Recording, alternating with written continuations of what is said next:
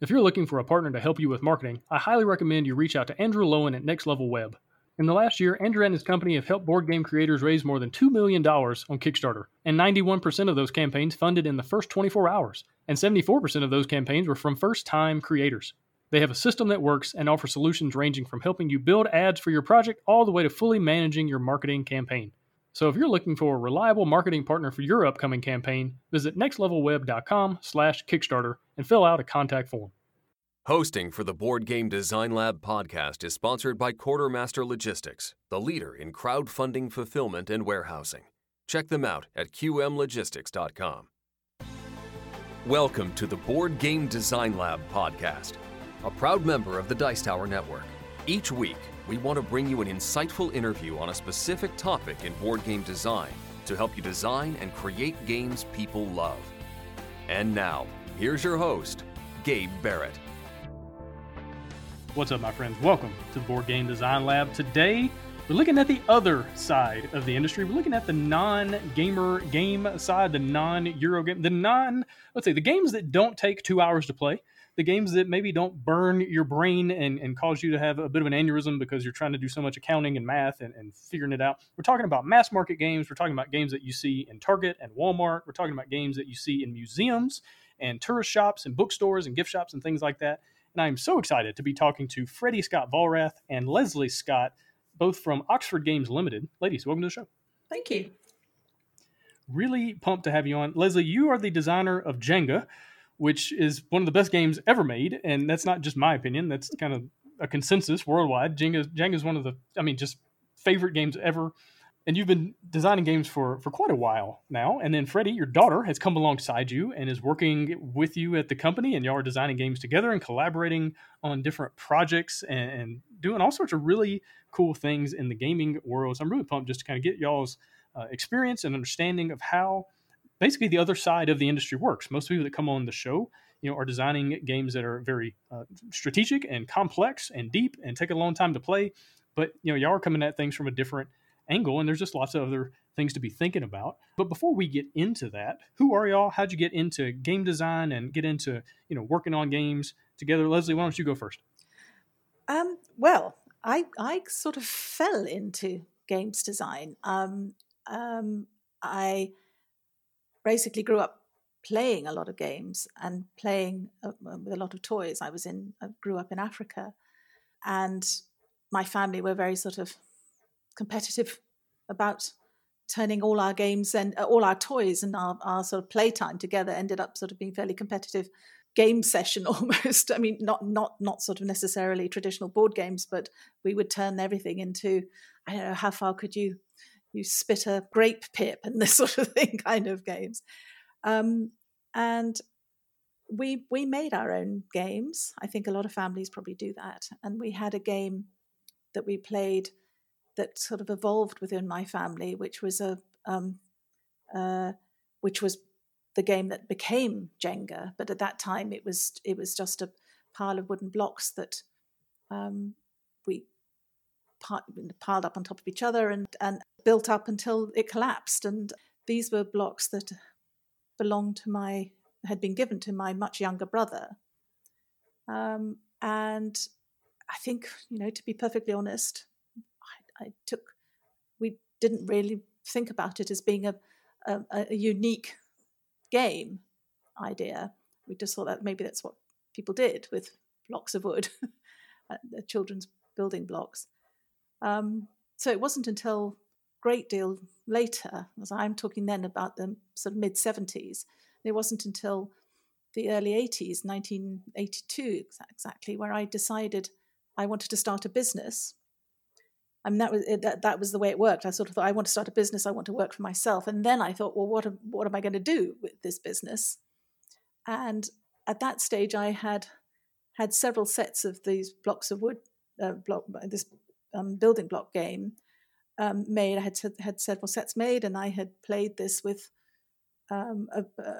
friends of mine who all said they loved it. And I just. That if there was a penny dropping moment to this, it was the penny dropping thinking that this game didn't exist as a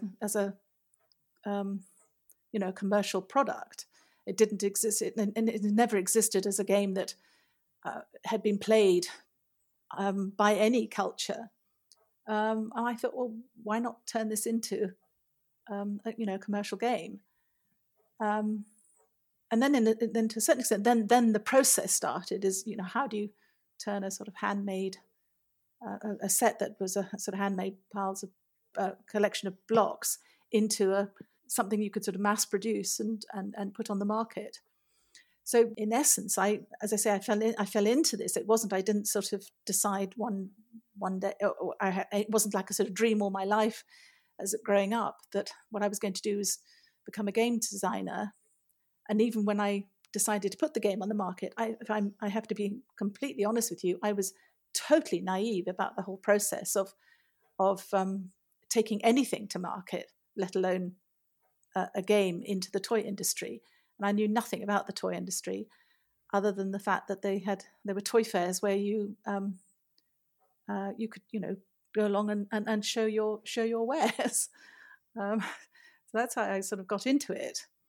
The actual process of creating a game that could be made mass market, that was quite a long process. And I think any product that anybody gets involved in making, people always want you as a designer of something to pinpoint a eureka moment. And I'd say that I think there are very few successful products which have had just a eureka moment. There tends to be a long process between thinking that something might work to actually turning it into something that has a real possibility of working. Yeah, absolutely. And now after you designed and started to get into the business and putting Jenga out into the world, mm-hmm. Did you kind of get the itch and like, oh, I want to design more of these? Like once you kind of started getting some success, did it just lead into designing a whole bunch more? Well, yes, but again, that happened a lot faster than, because Jenga was absolutely not a success to begin with. I went to the toy fair with the sets of Jenga that I'd had made for me, that I had published, manufactured for me. I'd packaged it. I'd named it. I'd done all that you have to do in order to turn something into a product. I was convinced it was going to be an overnight success, and I sort of sat there in this booth that had cost me an arm and a leg, because I thought if I'm going to do it, I'm going to do it. I'm going to go in big, and I thousands of pounds later, I was standing there with my games, and I didn't write a single order at that toy fair. What I learned it was a very, very steep learning curve. I learned very quickly that to bring out something, a completely unknown product, I had no means of advertising, no advertising budget for the product. I was a one-person business, also completely unknown. And I was trying to sell into the retail trade, who the first questions they ask is, if they're going to bother to open up an account so that you can actually, so they can place orders with you and you can ship to their store or multiple stores, they want to know, what kind of advertising you've got behind this and what other products you've got. They don't have the wherewithal to deal with a one-product business like I was at that time. So I very, very quickly realized that I needed to become better known in the toy business and toy and games world. And to do so, I needed to design more games and get them out there. So in a funny way, I got into the games design business, but really to support a game that I had already put out there. Yeah, that makes a lot of sense. And can I tell you just how good it is to hear that Jenga was not a very big success at first? Like, that's so reassuring, because so often I feel like, as a designer, as a publishing company, we look at these amazing companies, these amazing designers who seemingly had overnight success, mm-hmm. even though it's not true, right? It takes 10 years to be an overnight success, right? Yeah. And it's so good to hear that even Jenga, one of the greatest games of all time, struggled out of the gate, and you couldn't initially get people to even order a single copy. That's very good to hear, because it means there's hope for the rest of us, because obviously Jenga went on to become a bazillion, copy seller and all that. Absolutely. Yeah, it's amazing. And I want to dive more into that in just a minute. But Freddie, tell me about your journey. Now, I guess you grew up watching mom design games and go to toy fairs, and maybe you went along too. But tell me kind of your process of getting into game design and wanting to make it, more than just a passing thing, but actually something you kind of devote to. Well, it's kind of funny considering that mom, is a professional game designer. I didn't even think of going into the industry at all. Like I went to university to study product design, and one of the modules that we had to take was design a board game. And it was kind of at that moment that it clicked that board game design was a thing. I don't know why. I'd never really made this connection in my brain before that. But I designed a board game at uni with some friends, and then kind of put it in a cupboard for a number of years. And then I came back to visit mom and dad, and I was rummaging around. I'd probably been told to clean up my cupboards. And I found it, and I showed it to mom, and she said, "Oh, actually, this looks like an interesting game. Why don't you come with me to Chicago to the toy and game fair there, to ShyTag, and pitch it and see if anybody else thinks it's interesting." So I did that. A company called Martinex took it up, and from that moment on, I was like, game design, super easy. Like, every game I design is obviously going to be amazing. They're all going to get taken up. Yes, let's go into this full throttle. And mum was kind of like, whoa, calm down a second. Why don't you come work with me, and we'll sort of revive Oxford Games a bit, and I'll sort of take you under my wing, and you can kind of like learn the ropes from me a bit. And I did that. I started working with mum, must be like 6 years ago now, and the sort of the first, I would say, 5 years of that was mostly, learning about the industry, working for Oxford Games, not designing games to license out, but like working on our own company. And then about 2 years ago, we started designing games with the idea to license them out to other companies. Very cool. And how, awful to have Leslie Scott as your mentor early on. I'm sure that just made things so much harder. Oh God, the shadow is so long. Well, that's true. That is very true. And I guess you have to kind of avoid comparing anything and just say, you know what, I'm going to be my own designer.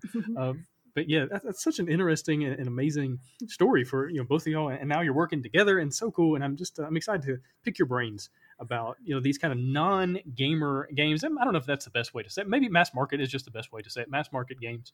And so I guess as we get into it, let's get some good like working definitions for what that even means. And so, Freddie, you've got a lot of experience lately in the mass market side, but then Leslie, you have a lot of experience kind of in the gift shop side and the bookstore side. And so I want to explore both of these angles. And before we get into the kind of the deeper things, let's get some good working definitions. Freddie, what does it mean exactly to design a mass market game? Like, what separates a mass market game from other sides of the industry? Honestly, I don't know, because I sort of struggle with the term mass market, because mass market kind of presumes that the game is going to sell a lot. And there is a lot of mass market games out there that do not sell very well, and they do only run for one short print run. So I have a sort of a vague issue with the term mass market, because I don't know if it describes the kinds of games that I design particularly well. But I think you touched on it earlier, that mass market is sort of the idea of a simple rule set, which then I would agree with the term mass market in that sense. Sort of rules no longer than, I'd say, an A4 piece of paper. Everything can fit nicely with a couple of illustrations, and then you get the idea of what it is that you're supposed to be doing and how you're supposed to be winning the game. Yeah, absolutely. I think, also the kind of the theming comes into play. Definitely want a theme that kind of appeals to a wide audience. Now, do you have a different word or a different phrase that you kind of think about instead of mass market? Do you have another way of putting it? I'm sorry, I'm going to be a really bad interview.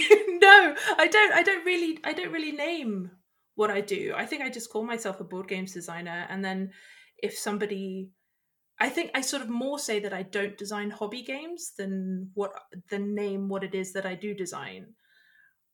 I think I would agree with that. Is that, I mean, I think I would consider myself being somebody who designs games for their tabletop games, as distinct from computer games, and they're often with a broad appeal. But the games that I've designed, I mean, Jenga aside, the majority of the games I've designed have gone into what I would call a niche markets, in that they didn't, again, apart from Jenga, they've never gone into Toys R Us or big toy stores at all. So yeah, mass market it's an interesting definition. I think it's more a question of throwing it back to you, if we may, is to ask, how do you define your games if you're saying that they're not mass market? What is the market for your games? And then maybe what we would say is that the market for our games is something other than that. Yeah, it's a really good question. I think, Freddie, you mentioned hobby games a moment ago, and maybe that's a good way to look at it, is like the hobby side of the industry, which is much more niche. You know, you can find these games, but typically only at a board game store. Mm-hmm. You're not going to find these kinds of games, in Walmart or Target. But at the same time, Walmart and Target and other big box stores are now selling hobby games, right? Mm-hmm. The lines are being blurred. And as the gaming industry grows in general, more and more people who normally would only play Uno, would only play Monopoly, they're discovering Ticket to Ride, they're discovering Pandemic, they're discovering these, what are called gateway games, and they're getting more into the deeper side of the hobby, where you have, a 15-page rule book as opposed to a 1-page rule book, and so it is getting a little bit interesting, and maybe mass market is just not a great designator anymore, and maybe it's time to kind of start coming up with new ideas, right, as mass market changes. And you bring up a really good book, like Ticket to Ride has sold millions and millions of copies, and people typically wouldn't say that's a mass market game, but games that they would call mass market have only sold a couple thousand. And so it's just kind of interesting to think through the numbers side of this. And so maybe it is just about an idea of like what kinds of games fall into this simple rule set, very broad theming, if there's any theme at all.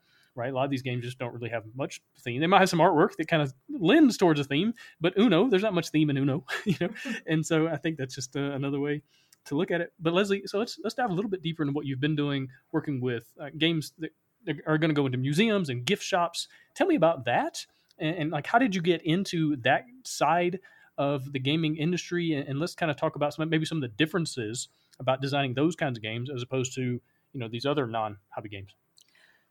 Well, I very deliberately started targeting the gift shops, and particularly gift shops in museums and in and bookstores, basically because my experience with Jenga and my experience with other games that I did design with a view to go into the more traditional outlets for games at the time, toys and games at the time, I realized that I was never going to have the marketing muscle to support these games, and trying to get a game at the time into somewhere like Toys R Us was all about what kind of marketing muscle you had.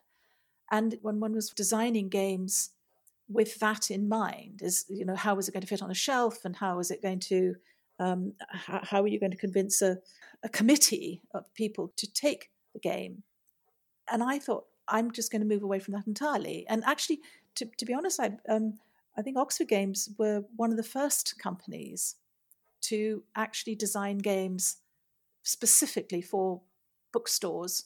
I can't speak about in the US, but in Britain at the time, bookstores only sold books and magazines. And then they slowly started opening up to start selling other bits and pieces, other product, including games. And museums at the time, and I'm talking about in the sort of late 80s, museums, including the Smithsonian and the Met and our own museums over here, their shops, their stores, and their online wasn't a thing at the time, so their stores that they were selling it tended to be run by volunteer committees. And then they suddenly was a moment when they realized that there's a lot of income potential in producing artifacts around museum and stores collection. And it coincided, and as far as I was concerned, that the realization that they should bring in professional people to run their stores and treat them as professional money-making outlet enterprises coincided with a time when I met somebody who was actually behind running one of these organizations. And he asked me whether I would be interested in designing games specifically for, actually at the time was the Ashmolean Museum in Oxford. Sorry, I'm sort of jumping backwards and forwards, but you commented at one point that the kinds of games that you're talking about, the hobby games, they tend to be based around themes, and a game like Uno doesn't have a theme. Well, what was really interesting from my perspective was that when you're designing for something like a museum, you start with a theme. And in this case, we started with the Egyptians collection within the Ashmolean Museum was the most visited part of the museum. So I said, well, why don't we design something for children around the Egyptian collection, the Ashmolean Museum? And so I had this theme. And around that, I then made a game based on the Egyptian hieroglyphs. And it's a simple game, but it's got a very complex, Egyptian hieroglyphs are very, it's a very complex story you're trying to tell there. But I was trying to turn that into something where it was a child-friendly, simple game to play and beautifully illustrated. And that was, it turned out to be an incredibly successful game for them, which we then put on the market independently, and it became a very successful game. We sold many tens of thousands of that game. And money then went to the Ashmolean Museum. They got royalties from it. And it started me down a route where I started to design games very specifically for museums or libraries or bookstores. And a lot of the games that I still have in the market, and a lot of the most successful games that we did for Oxford Games actually started with a theme.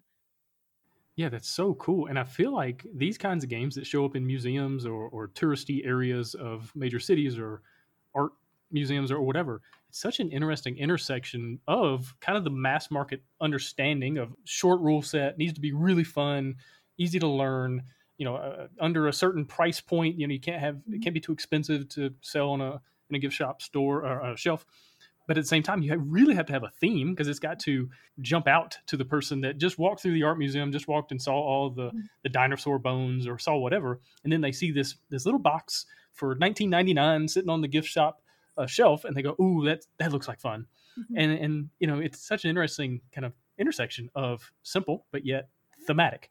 And I feel like it's a very, just a really cool design challenge to create one of these games that kind of brings all of these ideas together. Now, Freddie, have you worked on any of the gift shop or bookstore games as well? No. So my sort of job when I started with Oxford Games was mostly to figure out how to sell these games, and we were getting some of our old classics kind of like republished.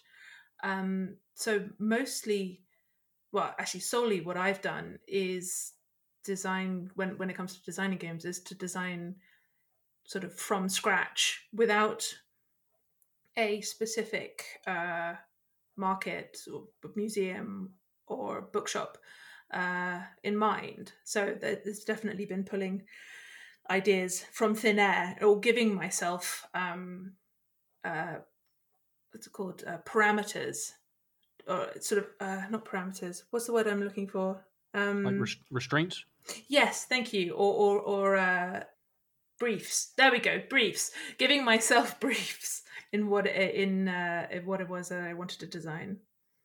Okay, well, let's dive into that a little bit, because you're still designing for the non-hobby side of things. So tell me kind of your process. You've got Slappy Camper, which came out earlier this year, which has a hilarious name, and I want to talk about naming these games in a little bit. But tell me kind of your process for creating these games, things you're thinking about, some of the restraints, some of the briefs that you put on your process early on. Well, sort of where the ideas come from can sometimes be sort of quite difficult to pin down, because sometimes they do just come from, your midnight ravings when you're lying in bed and a word is like going round and round in your brain. And I've got a game that I'm currently pitching at the moment that I think the name is genius. And that came from sort of me playing with a word in my brain and then trying to figure out how to design a game around that word. And then other times it can sort of be, I'll play a game and then completely misremember the rules when I'm then trying to explain it to friends, and then realize that game actually doesn't exist. So is that a route that a new game can spring from, or just sort of, seeing images in a magazine or things, like sort of ideas come from very strange places.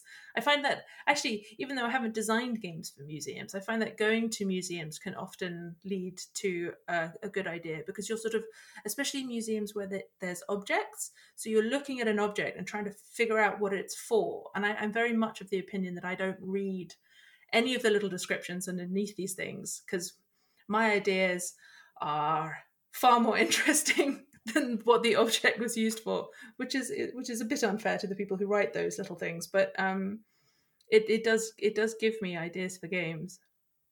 Okay, and then tell me a little bit more about maybe the restraints.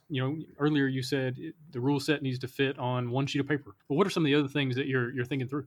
Well, so price point is very important. So you can't sort of start designing a game where you know that you're going to need lots and lots of little plastic pieces, or lots of specially tooled things, or bucket loads of cards if the game ends up being is just a card game, because there's that whole sort of value of a game. So people aren't that willing to spend, I don't know, £30 on a deck of cards, even though there's a lot of cards in that deck. So price is very important. Size is also important, because you're thinking about shelf space. Theming, and then also age, sort of which bracket you want to go into when you're talking about, I suppose, mass market games, is the different age categories. And then also if you want to design a party game, and if companies are that interested in looking at party games at this particular period of time, because there's sort of been a glut of them recently on, kind of Cards Against Humanity kind of games. There's too many of them out there now. So designing a that kind of style game, you're less likely to be able to license it.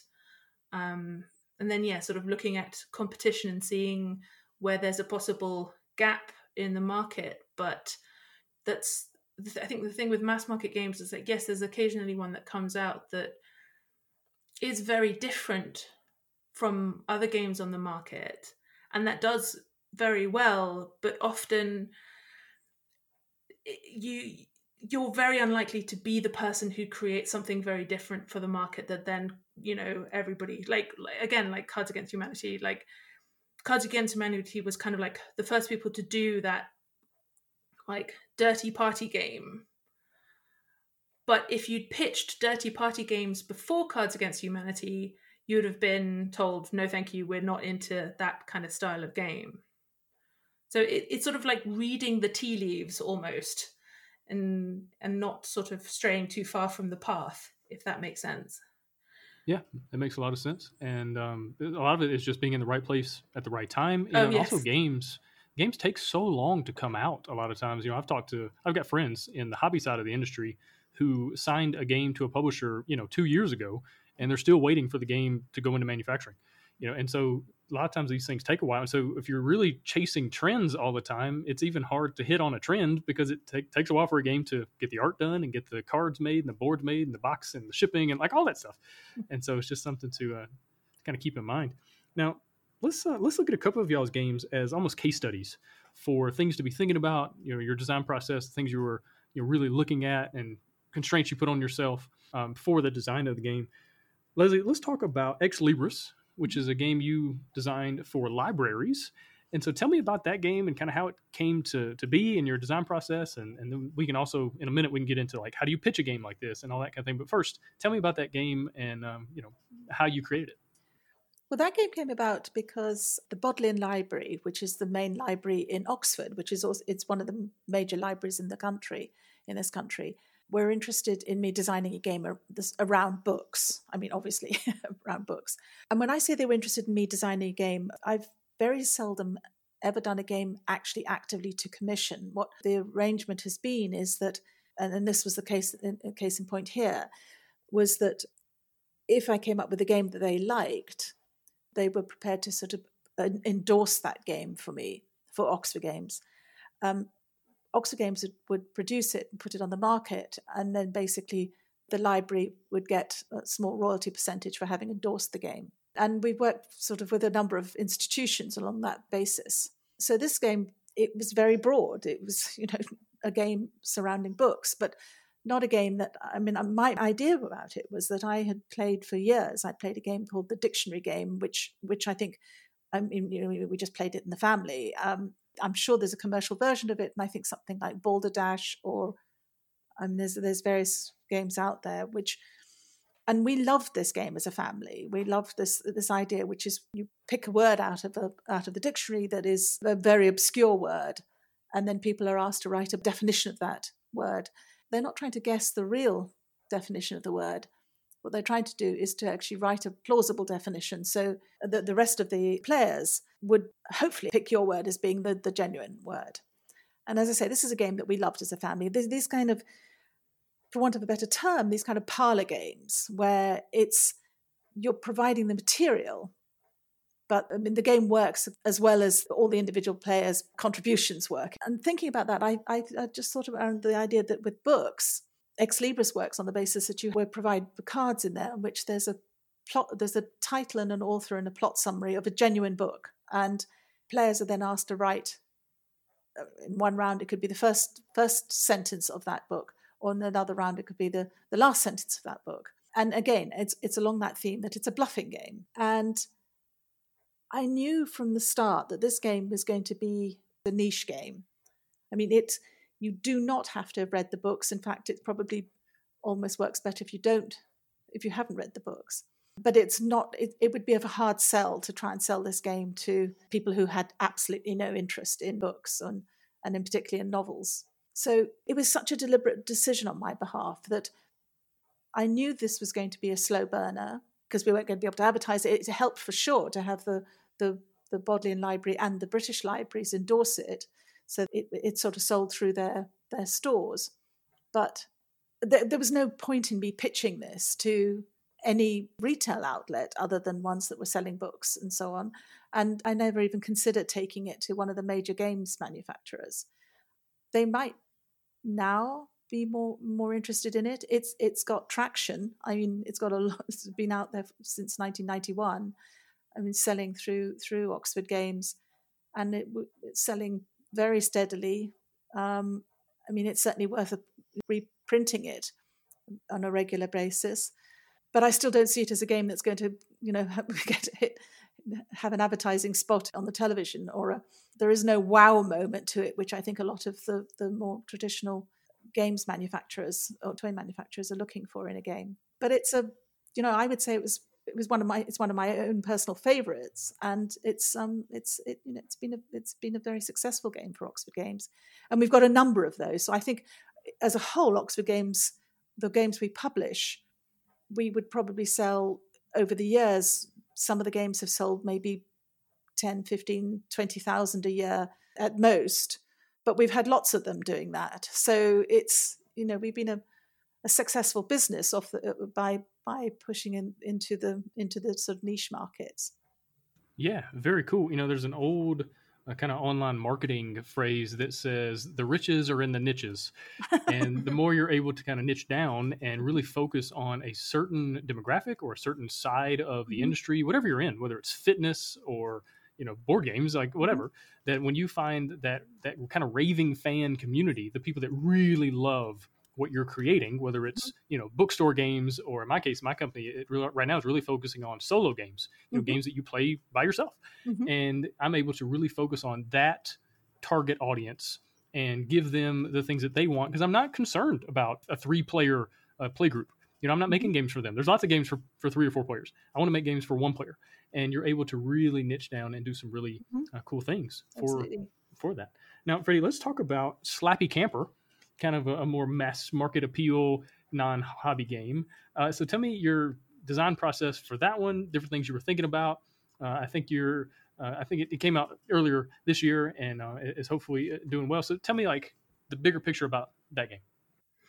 Yeah, no, it's actually done very well. I think Mindware was slightly surprised because the game sold out after I think it was two and a half months on the market. So nobody's been able to get it for Christmas, which I'm slightly sad about. But I'm very happy that they're coming out with the second print run at the beginning of next year. So I'm feeling sort of slightly smug. No, so Slappy Camper was an interesting one because I'd say that's the first game that I've designed from the sort of the very, like the final image of the game is almost exactly like how I pictured it when I initially came up with the idea. So initially it was moving vans, and it's a polynomial, if I'm saying that correctly, polynomial game, where you're trying to fill your camper van with all your camping equipment, and you all have like it's adorable. Like the final product is a marshmallow stick, a marshmallow on a stick, and you're trying to like hit the tiles before your opponents can, and you're trying to fill your camper van and be the first person to fill your camper van. But obviously, the fuller it gets, the more difficult it is to find pieces that will fit into the camper van nicely. So there's sort of it's got a nice like self-balancing mechanism in it. So the better you are at the game, the harder it becomes, the closer you are to winning. So when I originally designed it, it was a moving van that you were trying to fill, and apart from that, the mechanics were exactly the same. It's sort of, I think again, it was one of these games that came to me because I was playing around with words in my head. So the sort of original name for it was Wham Bam Slam Van, because I just heard somebody recently say Wham Bam Thank You Ma'am, and I thought that was such a cool title, like such a cool possible name for a game, but how to make it, a bit more child friendly, because I definitely, with my game design, I definitely go down like the children's game side of the industry. Because I think, again, you need to have simple rules and good graphics and sort of a catchy title, and I'm drawn to that side.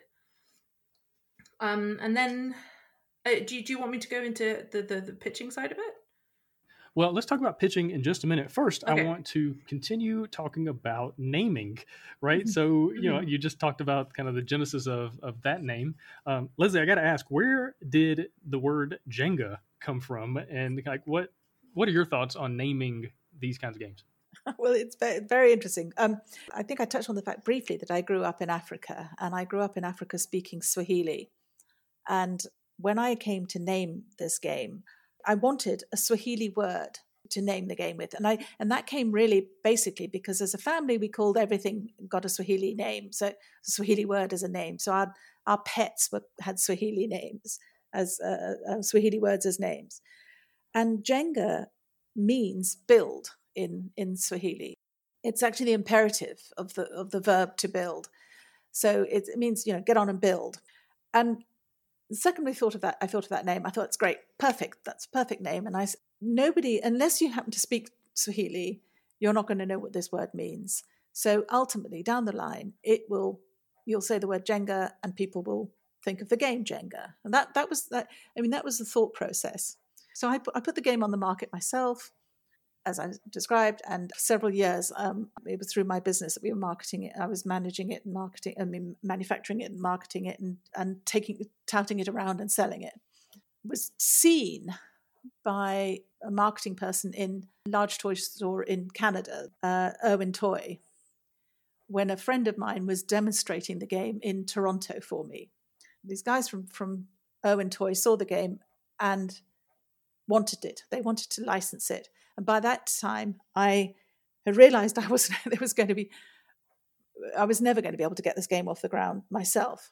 And I was ready to license it out. And so the timing was perfect. They said they wanted it. I was actually up to my ears in debt. And I just remember this phone call where they said they loved the game. They were absolutely going to put everything behind the game, but they hated the name. They absolutely hated it. And they said, it's crazy. You've got an unknown game. It sits in a box. There's no description of what is involved in play. There's nothing that describes how much fun there is to play this game. And you give it a name that is meaningless. Nobody will know what the name means, and it doesn't describe how you play the game. And actually, I'd actually called it Jenga the Perpetual Challenge. And they said, Jenga's a terrible name, and Perpetual is awful. Nobody in North America is going to know what Perpetual means.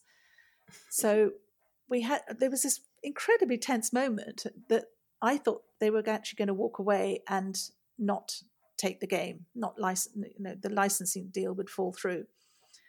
So I said, okay, you can drop the word Perpetual, but please keep Jenga. I promise you, one day it's going to mean it's going to mean the game. And to give them their due, they agreed. They said, okay, fine. And then, having accepted that it was going to be called Jenga, they embraced it. They came up with this fantastic television advert that was all about how it was a sort of song around the word Jenga, Jenga, Jenga, Jenga, Jenga. And then at the end of the advert, it says Jenga, the great game with the strange name. and they even further embraced it. They did something which I thought was absolutely genius, which is they literally branded the blocks with the name Jenga. So yeah, that's how I named it. And now people, they do associate the game with the name. I mean, the name, you say Jenga, and most people, unless you're a Swahili speaker, will immediately assume you mean the game. So I was very lucky that worked out. Yeah, and it was like good on you for sticking to your guns in that one and say, no, this is the name, and trust me, it's going to be, when people hear that word, they're going to know. Because even now, when you have these knockoffs and they're like Tumbling Towers, or they have all these kind of goofy names, people still say Jenga. Like if you go buy a knockoff Jenga, it's still Jenga, So even if it doesn't carry that brand or whatever. And Hasbro will jump on them like a ton of bricks because I mean, joking apart, that's one of the things that it's incredible, and you'll know this, it's incredibly difficult to protect a game. I mean, to get a patent is almost impossible. I did try with Jenga, and I couldn't afford it to take it any further. You can copyright the rules, but somebody only has to tweak a little bit, and it's very, very difficult. The design you can obviously get design copyright, but it's still difficult to challenge it.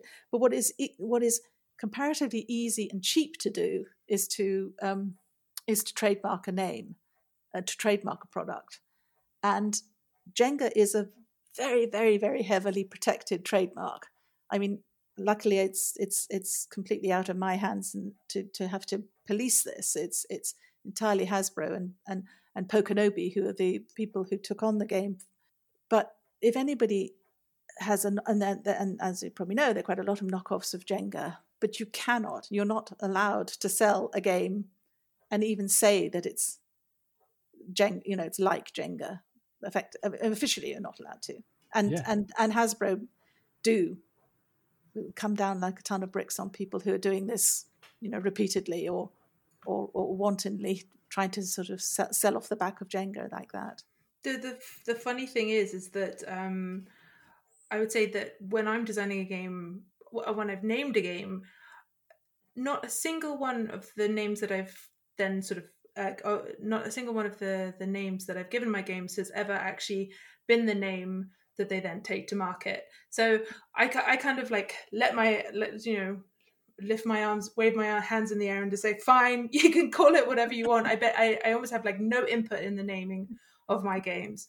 So completely the opposite side to Mum's. Well, I think the thing is, the difference was that I had spent 3 or 4, 5 years, for at least 4 solid years with the game on the market and under that name. And sure, I mean, it wasn't selling in millions, but it was selling in a few, several thousands, a few thousands of games had been sold across the world. And what I did not want was for, I was just totally committed to it in a way that I think Freddie would possibly agree with me, is that when you're designing something very deliberately to then take it out and to license it out to another publisher, there are all sorts of aspects about it that you have to be ready to allow them to, if they're going to make the investment behind it, they will want to make changes, so it'll suit their market. Yeah, absolutely. Yeah, you cannot, if you want to get into the sort of the licensing side of the industry, these games cannot be your babies. You have to be able to hand them over and just wait to see what happens with them. And I mean, I haven't had an experience where anybody's done a bad job, because I mean, obviously, why would they actively try and do a bad job when they're trying to make money from it? But you do just have to let go of the reins, and it's actually quite freeing. And I think that's what I like about that side of the industry. Is you just let it go and move on to the next thing, and then whatever will be. Yeah, absolutely. All right, let's keep talking about publishing and licensing and that kind of thing. Freddie, tell me about pitching for the non-hobby games, the mass market side of things. What does that look like? Where do you do it? How do you do it? Give me just kind of the big overview of the process. Well, I kind of break my year up based on 3 events that I go to. So I go to Nuremberg and pitch there. I go to this sort of, it's a new thing based in London called Mojo, Mojo Pitch, where you can arrange to meet with, and it's specifically a pitching conference. And then Scheitag, which is now called People of Play. And that one is my biggest one. That one's brilliant. That's the one that sort of got me into the industry initially. And that, again, is specifically for professional board game designers to pitch to companies who are actively looking for games. And they'll put you in touch with this massive list of people, board games and toys as well, and also like plush and ride-ons and all sorts of areas of the toy market. But I specifically focus on the people who are actively looking for board games. And then you, over the space of, I think it's 4 days, you pitch to, I would say, usually at that conference, I'll pitch to about 40 or so companies. So I use these 3 fairs, conferences, pitching events as my what I want to design X number of games up to that time, and then I will take those games and pitch them to the companies that I'm seeing there. Now, how do you get in the door? How do you, is there a application process, or do you need an agent, or how do you even get in to see those companies? Well, for People of Play, so POP, this one in Chicago, formerly known as Scheitag, they have 2 branches to it. So there's one branch where if you're a newbie designer, so you haven't got anything in the market or you don't know anybody in the industry, you have this, it's effectively like speed dating. So there's a couple of days of conferences. Conferences. So you're watching talks about the game industry from people in the game industry. So big guys like Hasbro, Mattel, Spin Master, all those guys will be giving talks about the industry. And then you'll have an allotted period of time where you effectively speed date. So you'll have a table with your product, with your game or your toy, and then they'll come round and you give them the lowdown on it. And then they'll say that they're interested, and then they'll give you a business card or they'll contact you afterwards. And then for a professional game designer, you basically just buy a ticket to the event. They do a bit of a background check to make sure that you're actually legit. And then they give you this incredible list of names of and contact details of companies, and then you just arrange your meetings in Chicago, and then you can also go to all these talks that are happening as well. So it's a phenomenal resource for people within the industry and for people who want to get into the industry. I highly recommend it. Very cool. And then, Leslie, how do you go about pitching a game to a library or a museum or a gift shop? Like, what do you do for that side of things? Well, interestingly enough, it probably take the same route now. I mean, in the times when I was doing it in the past, I mean, basically because I had games, every time I had a game, it made it much easier to then sort of approach people and say, look, I've got this game, I've done this game. Would you be interested in me doing a game with you? So, I mean, I'm sure you know this too, is that once you've got into the door once, it's a lot, and you've had a success once, it's a lot easier to get in. Otherwise, it's incredibly difficult to get through that door and get to see the right people.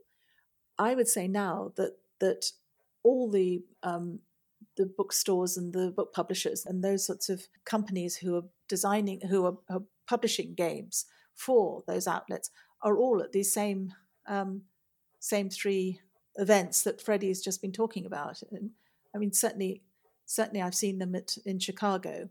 I don't tend to go to Nuremberg any longer or go to the Mojo one in London unless I'm actually talking about games there. I mean, unless I'm one of the speakers. But in Chicago, there's an awful lot of publishers there who focus on sort of historic games or publishing works for historic outlets or for bookshops or so. It's become, in a certain way, they've just become a branch of the same industry. There isn't this sort of two hugely separate outlets any longer. Okay, that makes a lot of sense. Now, what advice, Leslie, would you give someone who is trying to pitch? Obviously wear deodorant and don't smell bad. Brush your teeth that morning. Obviously the basic kind of things, but anything more specific that maybe someone wouldn't know right off the bat, maybe more of a nuance kind of thing to know going in? I'm going to hand over to Freddie for that because she's honed this down to such a fine art now. So, Freddie, how do you pitch when you're going to see somebody? I'd say that the most important thing to realize is that they will be seeing hundreds, if not thousands, of ideas in the space of those couple of days, or even in the space, even if you're talking about the whole year, they'll be seeing hundreds or thousands of games that you're competing with. So you don't take rejection as a bad thing. I mean, yes, it feels bad, but it's a numbers game in a way. Like, yes, you have to have good games, but you also have to realize that even if you've got a good game, it maybe doesn't fit at exactly the right time with a company that you would feel that it fits with. So you just want to see as many people as possible. And that kind of translates into your reaction with these people that you're pitching to. It's friendly. It's sort of don't come across as desperate, which is a sort of an easy thing to say, a harder thing to do, but just sort of say, oh, I've got this number of games that I'm showing to you. They fit into this, and this category. Are you interested in seeing games from all over the categories, or is there anything that you're specifically not looking for? And then I would say what the most important thing is to have a sizzle, which is effectively a trailer for your game. So it's a little video, no more than 45 seconds to about 70, 80 seconds. So really short, really like a trailer. And you're not going over every single rule in the game, but you're sort of demonstrating what about your game is fun, what about your game is like the hook of it, and then sort of, a couple of examples of how various parts, or the parts that you find most interesting in the rules, you're sort of demonstrating those. And just show them that video. And at the end of that video, say, well, I've got a PDF of the rules. Would you like to have a quick look over those? And I highly recommend, especially if you're doing simple games, is to have illustrated rules. Not like pay an illustrator to do the rules, but sort of have like little diagrams of, when you play this card on top of this card and then a big red X, like you can't do that, or a green tick if you can do that, to like really show it visually, sort of, because I would say a lot of people within the industry, including myself, were very visual people. So reading rules, yes, it's our bread and butter, but we like nice shiny pictures. And then you'll often hear from people, no, that's not what we're looking for, and you just move on to the next sizzle or video, if you will. And at the end of that, just say, okay, so I'll send you this, and this video along with the rules, and then you wait a couple of months to hear back of whether or not they actually then want to see a prototype. I mean, sometimes you will have people say, oh, that looks really interesting. Can you please show us the prototype now and let's play, a half game of it, depending on the amount of time that you have with them. But how I work is that I tend to do, I have a small number of games to show each time. So I'm showing between 4 to 10 games in effectively half an hour. So really these sizzles are the only thing that I actually get to show, and I don't get to demonstrate the game in that space of time. And that's why you then send them the videos, and then they come back to you after showing it to their teams about whether or not they actually want to get either a print and play copy of it or an actual physical copy that you then have to send them. Very cool. And that's really good advice. I really appreciate you kind of giving us a look behind the curtain on this thing. Well, ladies, this has been excellent. Let's talk closing thoughts. Leslie, what would you tell someone who is thinking about or maybe actively trying to get into this side of the market, this kind of non-hobby side, mass market, gift shop, bookstore, whatever area? What would be your encouragement to them? What would you tell them?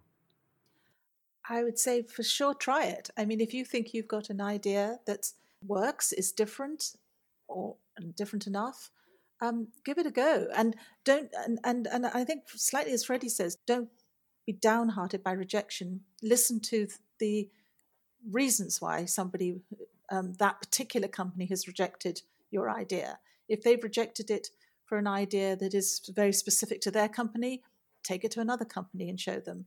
And then be prepared to make changes according to whatever criticism you've heard, and be prepared to just shelve that idea for a while if necessary and go on to the next one. Don't get totally caught up in I mean, if nobody's shown any interest in your idea, there's a reason why they haven't. And it may not be that the game's not any good. It just may be that the timing isn't right for that particular game. But stick with it, because it's a fun industry to be in. It really is. And it's highly competitive. But if you're up for it and you're up for a bit of risk taking, it's a really fun industry to be in. Absolutely. And Freddie, what would you add to that? I kind of agree with Mum on this one. I think, yes, get used to rejection and get used to it quickly, but not in a bad way. I mean, sometimes having a meeting where they don't like any of the games is just as useful as having a meeting where they're really positive about all the games. And I'd also say, once you get your foot in, it really does open up for you. There are places that like ShyTag or People of Play, where you are just sort of thrust into this world, and you build up your email list, and you can, I mean, these people, it's their bread and butter. They are actively looking for games, so they will also contact you and ask you if you've got anything new to show them. Sorry, I'm trailing off.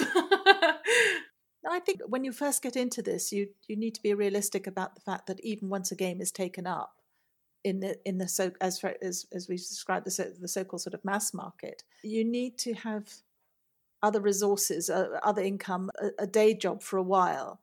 It takes a while to build it up until you're going to realistically be able to live off income from a game that you've licensed out, which is why I think people are often tempted to go into the sort of self-publishing of games.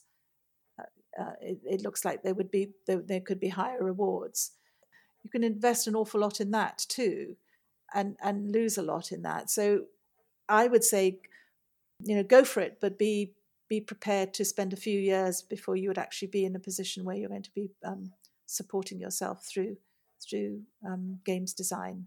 Oh, absolutely, yes. You need to have sort of 3 or 4, maybe 5 or 6, depending on how lavishly your lifestyle is, to actually sort of games published, I'd say a year or ones that sort of, you know, get republished that tick over nicely to actually live off the royalties of them. So yeah, as Mom was saying, it's you don't go into the industry for money, that's for sure, unless one comes up with a Jenga.